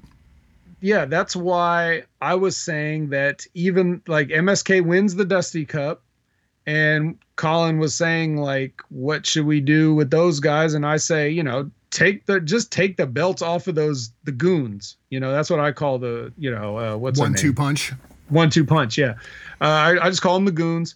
They don't need it. If they're already in a deal, they don't need the belts. The belts are just sitting there hostage with those guys. So you can if you're trying to make MSK, you obviously want to make MSK, give MSK the belts, let them do what they're going to do with it. That was my suggestion. So we'll see if they end up going with that. A couple issues inside of this entire, like, very, very brief segment. Like the whole segment's like maybe 3 minutes. Number one, Santos Escobar is completely damaged after basically getting jobbed out to Karrion Kross. Just the way that they presented Escobar as, like, he went from being this big badass to suddenly a chicken shit heel running from Kross didn't do him any favors. So him trying to stand up to William Regal just holds absolutely zero clout for me. And then you get into the match, Legado del Fantasma versus the Grizzled Young Veterans. And it's kind of a theme running through this show. I find myself asking, Are there any baby faces in NXT? Is it just a bunch of people that are unlikable? Is that what we've got going on in NXT right now? And then, of course, MSK comes out doing the Daft Punk entrance. And I'm like, it's Tyler! It's Tyler! Oh, no, it's MSK. And then Tyler showed up and started throwing supermodel kicks. It was wonderful. Best segment on the entire freaking show. I want to say that when you said it's Tyler, you sound just like the guy from his entrance. That's what I was doing. Song. Yeah, you did. You nailed it. Look, everyone, it's Tyler. Yeah, you nailed it. Just letting everybody know you know. There are no baby faces. All that happens is nobody gets over, and when nobody gets over, you turn them heel. So that if they're gonna boo you, they might as well boo you for the right reasons. That's the WWE philosophy. There you go. They can't get anybody over, so everyone's a heel. But this next segment, we've got a clear baby face and a clear heel, right? Yes. Io wants to. She wants Raquel as her next challenger. So the champions are going out making challenges, right? So the babyface champion is just walking around saying, "I want to face you next." Yeah. Well, I kind of thought she was a heel champion. See, that's the problem. I mean, it's like, what are we doing? I want a clear ledger. Like, these are the people that you like. These are the people that you dislike. And that's how professional wrestling works. Yeah, and it's even easier if you want to book, because if you just put guys on either side of the ledger, right, then all you have to do is cross, make your little. But the thing about Io, so you remember when she turned heel, right? She first got there. She had she would have the mask she would wear on the entrance and doing the cool, high flying stuff. Yeah. And then all of a sudden she just started being weird and crazy and making like weird faces and just throwing her arms all over the place. Like, I didn't know what she was doing. I don't know what kind of a character that is, but she's a heel only because they told us that we're not supposed to like her now. So, even she didn't work really that much different, but I don't know why she turned heel. It didn't make sense. She seems very lovable. Why would you do that? And she's kind of been into that, and then she just slowly started fading back into fan favorite side. But the problem with Io is much like the problem with Adam Cole, where they're too damn good. People want to cheer them, and they're the same size. Yeah, there is that too. The biggest reason to dislike Io Shirai is because she's engaged to Evil. So clearly she has terrible taste in men. Oh man. Well, everything's evil. Yeah. Everything is evil. Remember that. And they have the same hairdo. So Mackenzie asks Thatcher a question, revisiting this whole angle. And Tommaso comes out of nowhere, says a bunch of stuff to answer it, and then we're done. I thought this was the most important segment on the show, because this segment told me we are going to get Tommaso Ciampa versus Walter. And I'm guessing that it happens at TakeOver. And sign me the fuck up for that. I would love to see that if that was going to be what it should be, which is 25 minutes of Walter beating the shit out of a small guy. Well, that's pretty much how I would see the match going. I mean, yeah. I love Ciampa, but Walter gonna smack that ass. Yeah. And but instead what we're gonna get is a competitive match where he bumps off of Ciampa's clotheslines and all kinds of other bullshit. That's what you're gonna really get. So I actually don't want to see that. But we'll see. We'll see. To me, as far as like as a fan of Walter and the way he sort of approaches the matches and stuff that he has, I just thought he was dead after that Survivor Series appearance. Like as far as with any future in WWE, now I know he doesn't want to move to America. He said that in the past. I don't know if he's changed his mind on any of that, but the UK is, he seems pretty comfortable there, and it's good. He's been doing good stuff there. That match with Ilya Dragunov, I'm going to guess you saw that, right? Absolutely. That is, like, as Jim Cornette put it, and I thought the same thing when I was watching it, but he reconfirmed it. That it's like, that is what wrestling is supposed to evolve into. When people talk about the evolution of wrestling, like, that's what it's supposed to be now. It's not supposed to be jumping on crowds of guys. But that kind of stuff we see from him, but Ciampa has this way of getting guys to do shit that they should probably be like, no, I'm not fucking doing that. You small fucker. But I'm also enjoying old man Ciampa. I think that just the way that they are shooting Ciampa, the hair growing out, the beard, and everything, it's just great. Right. So Well, did you enjoy this? We got finally the main event is here. Adam Cole versus Finn Balor for the NXT Championship. And, they do a little standard pro American style to start. Headlock takedowns, head scissor counters. Cole can't really decide on what he wants to target. Maybe a little bit of the arm, a little bit of the back. Finn tries the knee, which I don't like because no one sells it right, but he gives up quickly.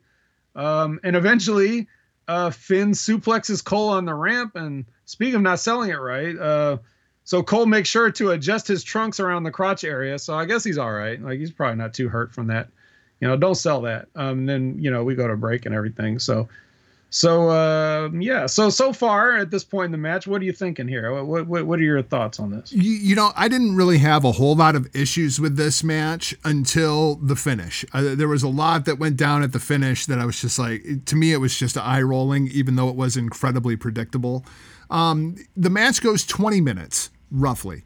And I thought that the match was pretty good for a TV main event. We have seen better from Finn Balor versus Adam Cole over the course of the years. I was fine with it, but I wasn't blown away by it in any way, shape, or form. When I saw Finn Balor versus Adam Cole on the card, this is not the match that I thought I was going to get, but for a TV main event, I guess I'm fine with it. Yeah, so one of the problems that I have with Cole and the way he works in his matches is he just, it seems like he just really likes to kick out of everything. They didn't go that route this time. No, it was Finn kicking out of everything. Adam hit him with freaking everything. Right. And normally Finn Balor doesn't go that route either. So I kind of wonder, is this now, can we go back to the agent of this match or what, who's deciding that people need to be kicking out of shit? Now we know that, Adam Cole prostitutes a lot of his stuff and that's probably like as good faith for you letting him kick out of your shit. He'll let you kick out of his shit. So true. So here, but we get, Panama Sunrise buried, Last Shot buried. Speaking of that, that was the one that really pissed me off too. Because number one, once Adam Cole, you bring up, he's working the leg, he's working the back, he's working the arm. Why wouldn't you just go after Finn's head? We know Finn Balor's got the whole glass jaw storyline going on. Why wouldn't you just be throwing super kicks? Why wouldn't this turn into a Young Bucks match where there's 52 goddamn super kicks in one match? We could even get Carino to come out on commentary. Super kick! It was fucking great, right? That's all Adam Cole has to do against Finn. That's all anybody has to do against Finn Balor. Yeah, well, I'm glad they didn't necessarily go that route because it was bad enough. Once the super kick and the crossface came out, that gave Vic Joseph and the announce team license to go crazy with the word jaw. Yes. They love that word jaw. Last shot to the jaw. They just can't get enough of it. It's almost like they're being produced by Vince McMahon. Say jaw, damn it. Anybody who knows anything about boxing knows that once you have your jaw broken, once you get that quote unquote glass jaw, you're done as a fighter. You're just absolutely freaking done. And now I can't even buy Finn Balor as a legitimate champion, regardless of how freaking good he is, because somebody I don't know, let's say Karrion Kross or Walter, any of these big guys by NXT standards, all they got to do is punch him in the mouth once and the match is over. That's what you have lowered Finn Balor to for me. But it wasn't over, Jargo, because he survived these moves. He kicked out, okay? He's got the heart of a true champion. So that's not going to happen. And so he... Who's he think he is? Prince Devitt? Some might say. Finn Balor desperately, in his desperation to preserve his jaw, throws Cole over the top, who immediately upon hitting the mat brushes his hair back and adjusts his trunks again. So again, at least he knows where that fucking hard cam is, don't he? Yeah, well, yeah. But he didn't know where the floor cam was. It was shooting right at him, doing that stupid shit and exposing the business. So there's Kyle O'Reilly's looking on. Okay. And after Finn hits the 1916 outside, throws him in and gets the coup de grace inside for the win, Kyle gets his piece and he goes after. The refs are a little slower to break this up than they were with Knight and Reed, but oh well, you can't have everything. And then we, of course, go off the air with Finn and Cross doing everyone's favorite spot, the stare, the deadly stare. Wow, what is behind those eyes of those men? I can't wait to tune in next week and see what happens. That's our show. So yeah, this sounded like the dream show on paper, but did it deliver in the end? It looked like a dream show on paper. And when you look at the grand scheme of things, as we're heading towards 2 nights worth of TakeOver, they actually set up a ton of stuff on this show going forward for like the course of the next 4 weeks or so. The execution of everything that they set up, it was okay. I mean, like, for example, as soon as they went into that tight shot of Finn Balor just looking up the ramp, I look over at the wife and I was like, so who's going to come up behind Finn and attack him? Like, you just knew something was going to happen just because of how tight it was being shot. And instead they go to like the Dexter Loomis shot and you get the Killer Cross thing, Karrion Kross, and the best line of the night, what took you so long? What took you so long, yeah. Which I think we've all kind of been wondering at this point, right? Like, Cross wins the championship, he gets injured, they strip him of the championship. Boy, a dichotomy there with Finn Balor, huh? And then he comes back and it's like, he doesn't even pay lip service. Like, hey, I want my title back that I never got beaten for. What took him so long? You may have mentioned it once or twice, but nothing serious. Nothing like you'd expect a guy like that, a guy that's clearly obsessed, to want to make it like his main focus and priority. But nonetheless, even in with all that being said, again, this is an atypical episode in that they kept everything moving at a brisk pace. Normally these, like, for me, watching these is like a real drag. Like, it just feels like it can't be over soon enough, and it ends up being over way long. Like 10 minutes feels like, the whole 2 hours. And I'm thinking, this got to be almost over by now. What? I still got an hour and 40 minutes left. Going to 2 hours was such a terrible decision. Yep, 2 hours and live. So now now rather than, but to me, that's not really an excuse, because the way they would do it, they'd tape a lot of shows, put it in the can, and then they just piece it out like, 3 weeks, 4 weeks at a time. But why couldn't you just write what you were going to write and then make that 2 episodes instead of the next 4? You know what I mean? Like, You already had your plan. So why don't you just shoot it the way you planned it, and rather than have to like redo your entire style? Like they've completely gotten away from what, the format that they used to do, not only just because of the hour, but because of the way they actually present the talent. This felt more like 2 older episodes of NXT stitched together, which I liked, rather than what it usually has been, which is like a lot of long, boring stuff that no one asked for and no one wanted to see. Right. Yeah, I'm right there with you on everything you just said. To me, it feels like what happened was they were working Gato style, where they were sitting down, they'd write everything out like, 4 to 6 weeks, and then they just hammer it out in the taping schedule, right? Now it feels like ever since they went live on USA, it feels like, oh, well, finally we can go back to WWE style and just write the show week to week. That's very much how it feels. Yeah, and you would think no one would want that, because that affords you much less creative opportunities. You're under a constant gun to meet these deadlines and do the things that you want. So that means when something gets screwed up, you got to react that much faster and throw things together more hastily, although, the benefit of, you didn't have to do that when you were taping shows and putting them in the can. But the bad thing about that is, somebody could be, something could happen. Somebody could get hurt, and then they'd be on TV the next 3 weeks before they just magically don't show up because that was already in the can. So, there's plus and minuses to both. But I think that if we know anything about the WWE, is they make a lot of excuses for the bullshit they do. And I don't know if anybody's still buying it at this point, but there's always a better way. If you think things are too hard, then dumb it down a little bit and catch up.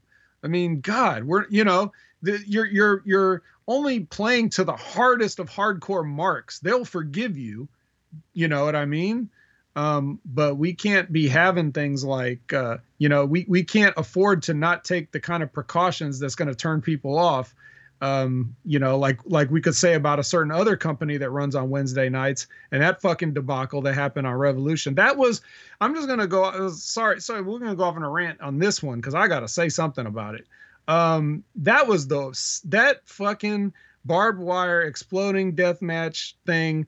That explosion was the second worst thing I have ever seen in professional wrestling. The first worst thing I ever seen was Eddie Kingston selling it. But to defend Eddie just a little bit, all right? By the time all the shit hits the fan, or doesn't hit the fan, as the case may be, Kingston's got his head down. He doesn't see what's going on. So somebody's got to somehow get word to Kingston to be like, don't sell this shit. Yeah, like that guy that came out to check on him, that would have been a perfect person. All they had to do, like, first of all, I don't want to hear any of their bullshit excuses about what went wrong or whatever. There was lots of things, like people say, oh, it was a botch. That wasn't a botch. That's all that shit was ever going to be. You didn't botch it. You just ran it exactly like you thought it would. You mean to tell me you didn't blow that thing earlier in the day to see what it looked like? You just trusted that it was going to be like that, and it ended up looking like some legal road stand fireworks? Like, this is there's no excuse for that. So don't tell me that. And then all you had to do when that did happen and everything got fucked, all you had to do was send Kenny and the guys back out there to point and laugh at him. Yep. And then have the guy tell Eddie Kingston's like, get up, man, get up. Don't sell this. You know what I mean? John Moxley can sell because he's supposed to sell the other thing. And he's handcuffed. He can't get up. Yeah, but all they could have done, or they could have done something different to begin with. They didn't have to do that spot at all. They could have actually had Eddie Kingston rescue him and get out the ring, and then if it goes off, it looks cool like they escaped it, and if it doesn't go off, then everybody can like, ha, you fell for it, kind of a thing. Like, there's ways that you can get around what ended up actually happening, and they did none of those things. And then they try to make up other shit later, like, having Eddie Kingston cut a promo about how he fell back to some trauma and blacked out. It was like, don't do that, man. Come on. The worst part of it to me, see if I can find this picture real quick and send it to you while I'm talking. To me, the biggest failure in that entire thing, and I made this comment on the Hitting the Marks podcast, was the camera angle that they chose to use. Whenever you are going to have an explosion like that going off, the last thing that you want to do is shoot it in tight where you can see everything that's going on. I just sent you a picture. Once it goes through, this is a shot from up in the rafters looking down on this thing as it went off. If they would have just changed to an overhead cam on that sweet ass crane shot that they have, it wouldn't have looked nearly as bad. The biggest botch in that entire thing was by whoever was directing the freaking show. That's 100% better of a shot, which is still 0% of what it should have been. Oh, agreed. So, it doesn't make it better or make it good, but it would have made it better. To me, and as much as we rail on Kevin Dunn and have railed on Kevin Dunn over the course of the years, the WWE doesn't fuck up that shot. No, they don't, but they also would have had the contingencies for the contingencies. And that's kind of what to tie true. Back into my original point. Yep. That is what NXT, like, you know what I mean? They have those that they have to go live now, not live. Now they tape stuff, right? But it was live for a while. So, I mean, that puts them under that pressure, that same kind of pressure. And that's where they can deliver because of the experience, whereas AEW is still figuring shit out. Yep. But they're only going to get so many chances to figure out before they're dead. Like, and ever since they've been on the air, they've been consistently and constantly just embarrassing what the business that I love, like overtly. They're not even. It's not just like, oh, we're trying things out and we're just figuring things out. No, it's like they're going out of their way to like make fun of this for the fans that look at wrestling as a joke. Like for the people that like things ironically, you know, for that crowd of people that always thought that wrestling's a rib and they're just laughing at it, but they can enjoy it on that level. You know, that's what AEW is for. But those people were never supposed to be like the mainstream. They're supposed to be in the PWGs that no one ever sees. You know what I mean? Like That's where those people belong. Now they're out on Front Street and they're making everybody look bad, but they're not the only ones. I mean, everybody besides New Japan, or to a lesser extent, maybe Ring of Honor and maybe MLW, it seems like everybody's going out of their way to make a joke out of this business. And this would have been the time for everybody to step up and get creative, because we're in the pandemic and everybody's at home and they're watching TV. And this is the chance for, and like you said, with the WWE and their production, their value, you know, Kevin Dunn and the team of people that put together all those great documentaries. And that's the only good thing they do. And it's probably those people have nothing to do with wrestling, which is why that stuff is good and so slickly produced. Like that was the time for those people to shine and come up with new, innovative content. Instead, this whole thing has just been embarrassing for like almost a full year now, even more so than ever before. So NXT's like the only branch of WWE that's not actively trying to embarrass themselves. But when you got stuff like Cross swinging a pickaxe at a truck door and then the guy comes out around the other side of the cab and charges the guy with the pickaxe, like what if he killed you? You know what I mean? Right. Like even when you try to do things right, you're still doing it wrong. So I don't know, man. I don't know. I guess for me, and because I enjoy a lot of different styles of wrestling, like I enjoy a lot of Joshi stuff. I enjoy some lucha stuff. And to me, as I'm watching all of this stuff, and I saw it Sunday night on Revolution, if you're looking for the next evolution of professional wrestling, look back at what Lucha Underground was doing. Look at that thing that Darby Allin shot the other night if you just put it on mute and you don't have to listen to it with the god-awful fucking commentary. Like, to me, that's what I was hoping to see more of when it comes to professional wrestling in the pandemic era, because we have those creative minds, and instead we've just gotten dumbed down bullshit.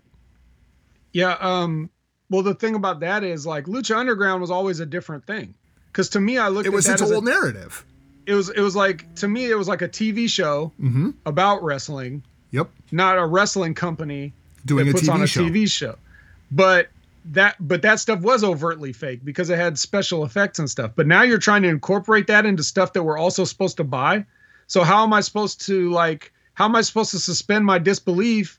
Or even if I don't care about suspending disbelief, how am I going to watch something like a cinematic match and then you're trying to sell me this other match like, well, this is the title match. This one's the important one. It's like, what are you talking about? I just saw a guy get burned alive. I just saw a guy disappear into another dimension. I just saw, like how am I supposed to care about this regular match? Sometimes you can go too far. Well, yeah, like WrestleMania, you're going to have Randy Orton versus Randy Orton. Yeah, I don't want that. And the rib of it all is that Randy Orton knows that shit's dumb, but he's like, whatever, pay me. But you better get twice the check. Yeah, exactly. And then even you look at talk about Revolution. You know, when you guys were talking about the cinematic match they had there with Sting and everything. So like, yeah, it looks kind of cool, and some of the stuff they did looked kind of cool. But at the same time, this is the same match where you had Brian Cage carry Darby Allin up the stairs in a suplex position and then just drop him on a trash can. It's like, didn't you just carry him up the stairs? Shouldn't you throw him back down the stairs? Isn't that what you would do if this shit was real? But instead you dropped him on the fake trash can. See what I'm saying? Like, they just can't get out of their own way so as fans of New Japan, I think we can agree that, and sports fans in general, like I know you're into sports, you got your own Hitting the Mark sports segment on your podcast and everything too. So I know you understand when I say this, but like, wrestling's gotten too far away from sports in America. And what in America is a multi-billion-dollar industry that everybody loves? Sports. So, okay, you got football, you got UFC, you got all these things that people do want to see, and they're tuning out of wrestling by the millions. Why don't you try going back to sports just to see? It can't be any worse than this. Well, and I think if you gave a little more emphasis and on the sport part, and not just say the word sports presentation like Tony Khan did, but actually do one, like I think that we could try that and see if that has an effect on the kind of people that the demographics that they're going for, and seeing if there's any success in that. Well, and I think that's the part that really pisses people off. The people that were like ride or die AEW, like the only reason I feel like they're still doing as well as they are is because of all the good faith that they had built up going into the company.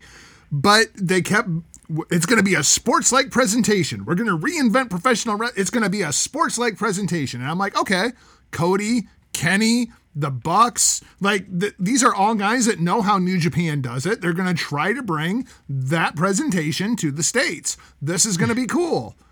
And what happened? Hey, wait a minute. This is not a sports-like presentation. I'm sorry.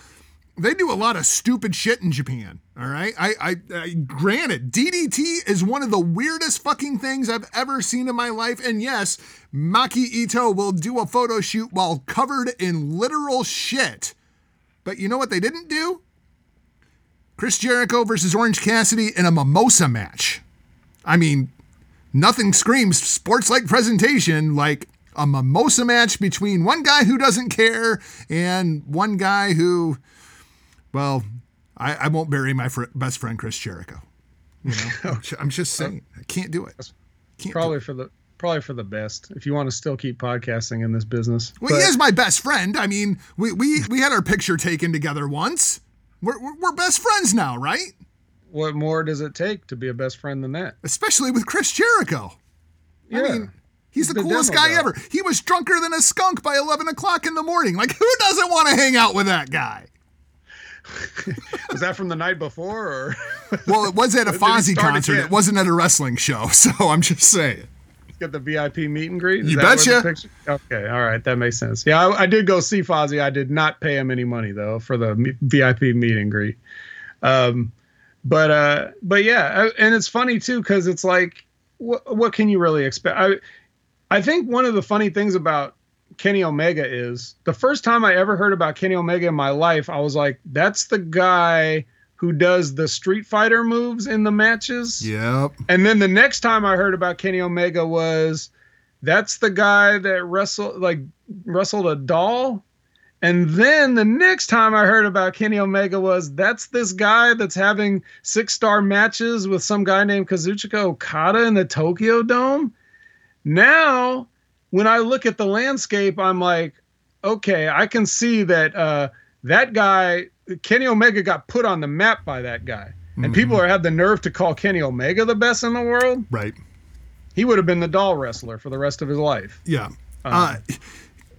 Kazuchika Okada, I guess we'll wrap up with this. Kazuchika Okada is the closest thing I have seen to Dwayne Johnson in 20 years. There is something about Okada that when he enters the room, the atmosphere changes. He just has that personality, that presentation. And the fucked up part of the whole thing is, you know who he credits for that? Vince goddamn Russo. Because Vince Russo taught Kazuchika Okada how to work cameras when he was at TNA. And it was the best thing that ever happened to Kazuchika Okada. So anybody wants to talk shit about Vince Russo, he invented the greatest wrestler on the planet right now, Kazuchika Okada.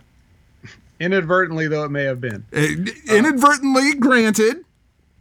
Yeah, but there's only so much. I don't know what's up with that guy, but somehow he knows the things that he knows. And I'm looking at it like, who the hell taught you this? That you couldn't have known. Like, knowing that you came up through the Ultimo Dragon thing, it's like, I've never seen Ultimo Dragon do the stuff you do. There's just something he gets that nobody else gets that I don't know how, but he checks all the boxes for what a professional in this business should be. You can't think of a box that he doesn't check. So, well, at this point, there is one box, healthy back and healthy knees, because Okada's in pretty rough shape at this point. Well, we'll have to continue our podcast about Kazuchika Okada at a later date, but I think we're going to pretty much wrap this one up. This has been a blast. But Jargo, tell all the people where they can find you on all of your platforms. Well, you can keep up with me across all social media platforms at NotJargo, although chances are I will not talk to you because I'm very, very antisocial when it comes to social media.